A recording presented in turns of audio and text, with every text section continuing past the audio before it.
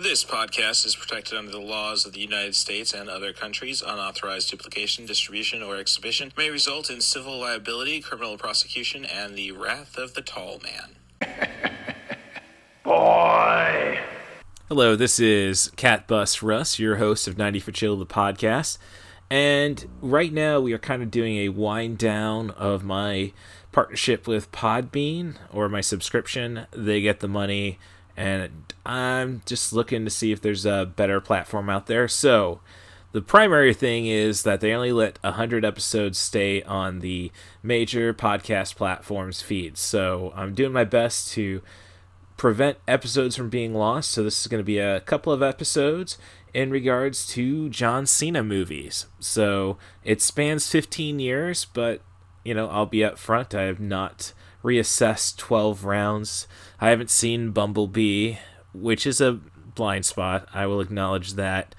The Wall.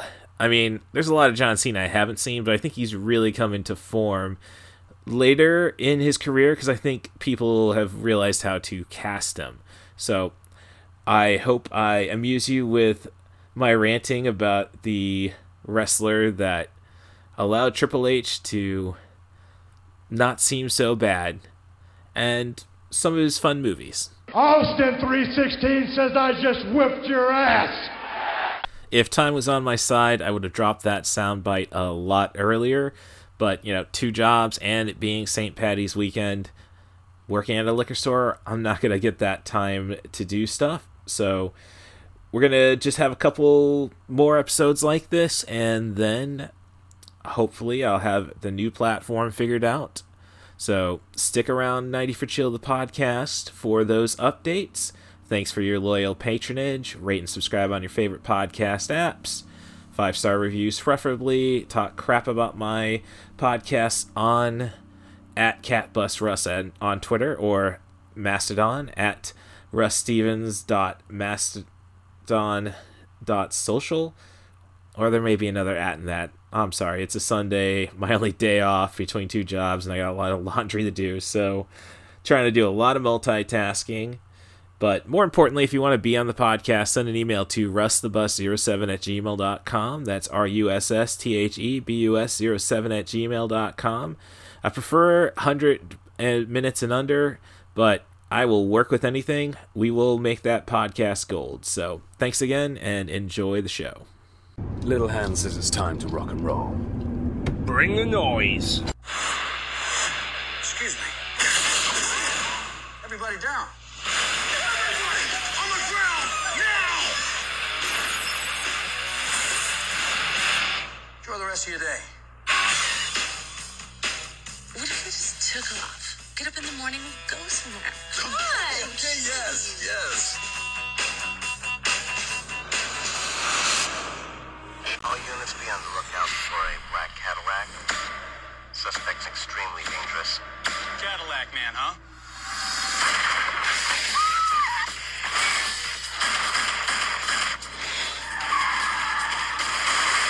Might need a hostage.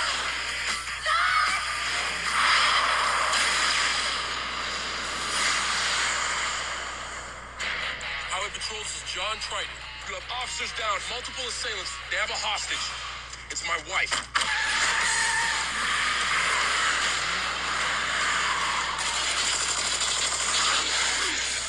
Guy who called in, John Triton, he's an ex-Marine.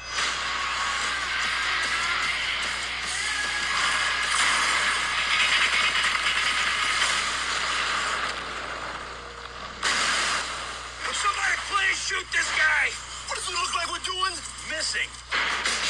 This October, meet a one-man strike force that never surrenders. I tried to kill this guy twice today. He just won't die.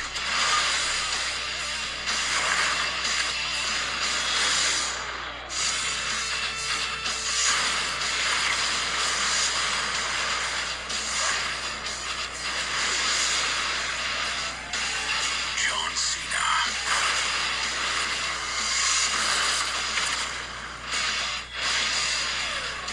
What happened? The Marines showed up, that's what.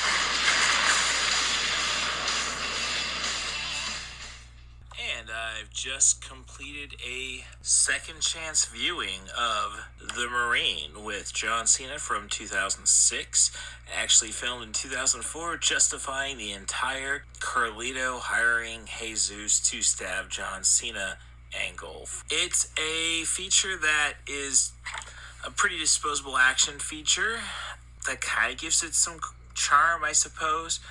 There's a lot of things that just aren't there, I should say. The effects with your explosions and such just don't hold up. Sorry, CG explosions, bad idea. Especially when Vince McMahon gets the genuine stuff. In 2007, I've heard some stuff about Chris Benoit hazing, which kind of makes me want to rethink about him, but thank you, Mr. Benoit, for ruining Vince McMahon's idea of killing himself on screen. Robert Patrick's performance kind of justifies a watch for this, as he plays the criminal, I guess, since I'm a fan of the second From Dusk Till Dawn, that, hey, if you got him in a heist, it might be worthwhile.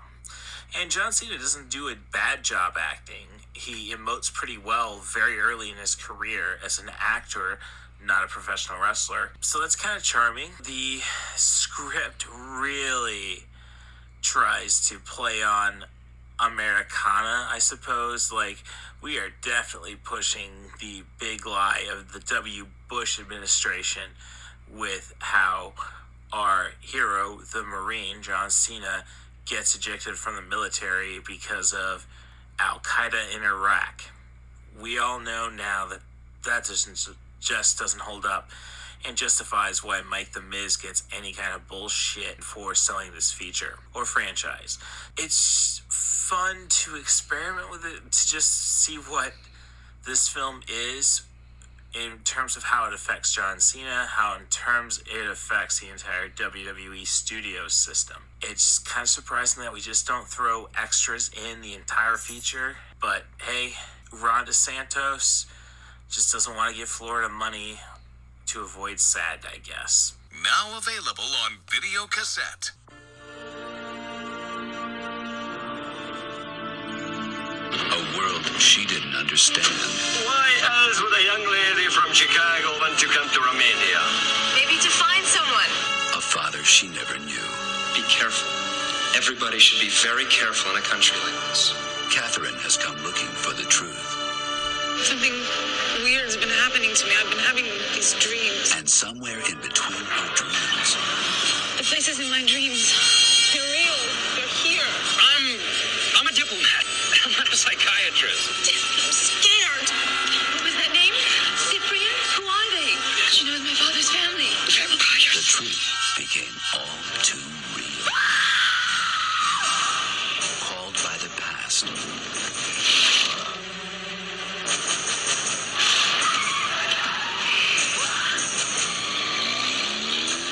Brought forth by the night. Our children will roam the earth by night and day. It's your birthright. Accept who you are.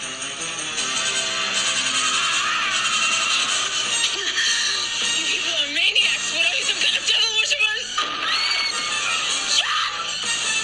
The undead live. Vidmark Entertainment presents Mia Sara, Daughter of Darkness. Hi, it's Russ Stevens here.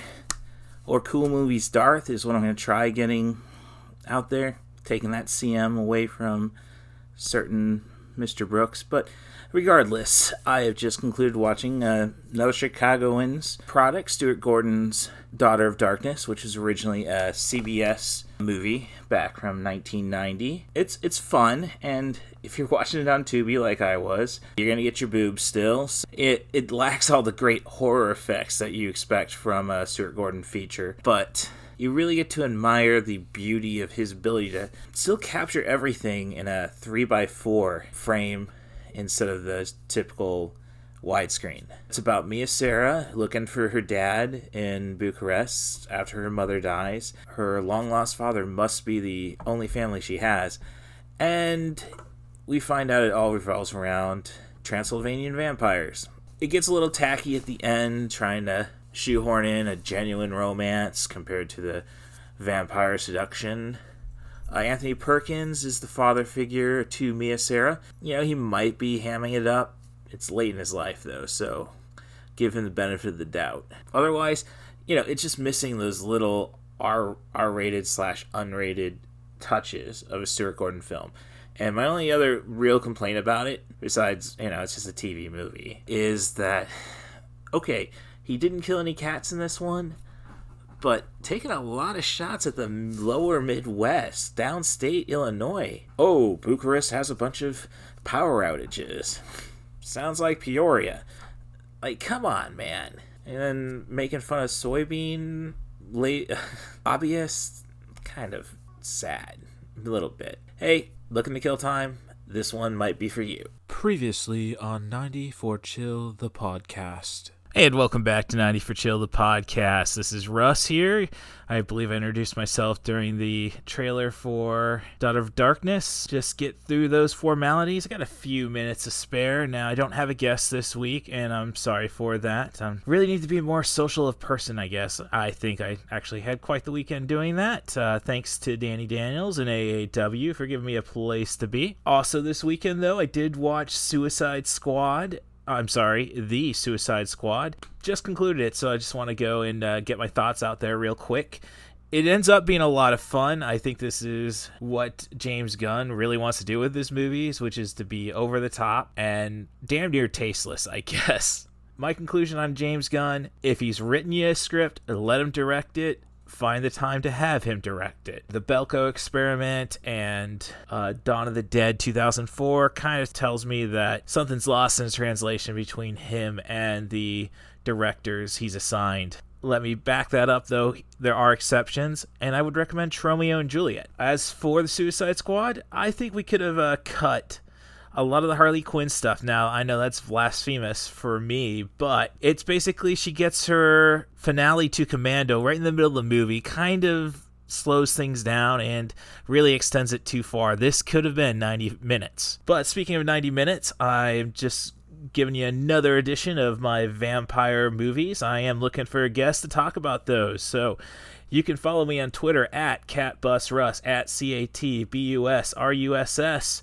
and send me a direct message, or you can send me an email, russthebus07@gmail.com. That's RUSSTHEBUS07@gmail.com. And I'd love to talk to you about movies.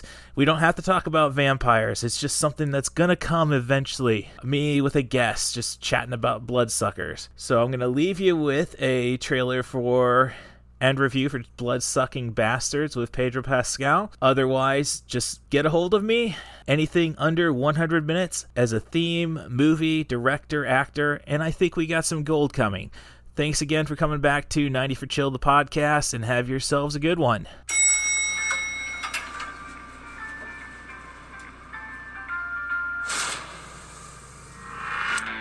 Mandy, please, can we talk privately? Just somewhere else. Don't call me Mandy. You guys put together the numbers for Friday's presentation yet? What presentation? Boom! Hey, you owe me $50. Hey, can I borrow $50?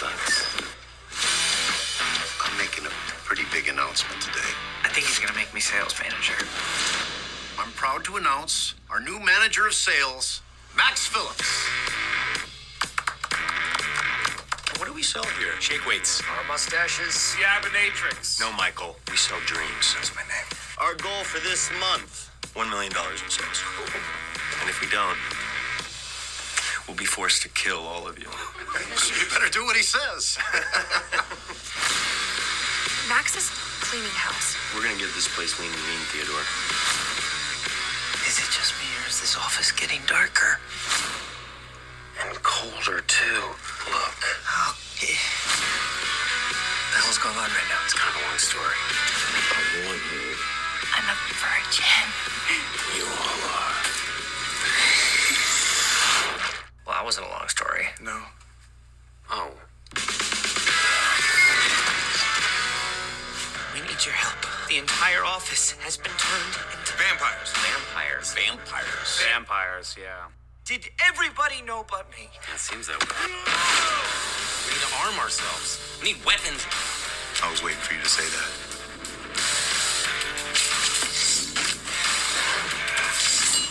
Meeting's canceled. We are losing a lot of employees.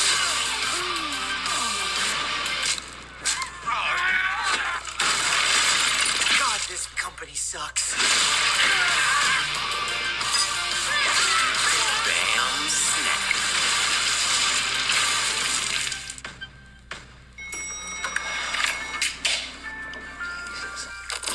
Jeez, the vampire that takes a bite out of you is gonna be up for a week. And the movie I watched tonight was Bloodsucking Bastards. It's a vampire film starring, well, your draw is going to be Pedro Pascal, the man who plays the Mandalorian, Oberyn Martell. We will never forget the...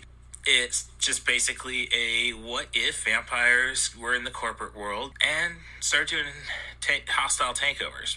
To go into further detail is kind of spoiling it, but I mean, it's fun, interesting, you know, just your typical juvenile collegiate type pattern between the actors. Nothing really exceptional humor-wise, just amusing. And then once you just suddenly get to the third act, it's just balls-to-the-wall fun.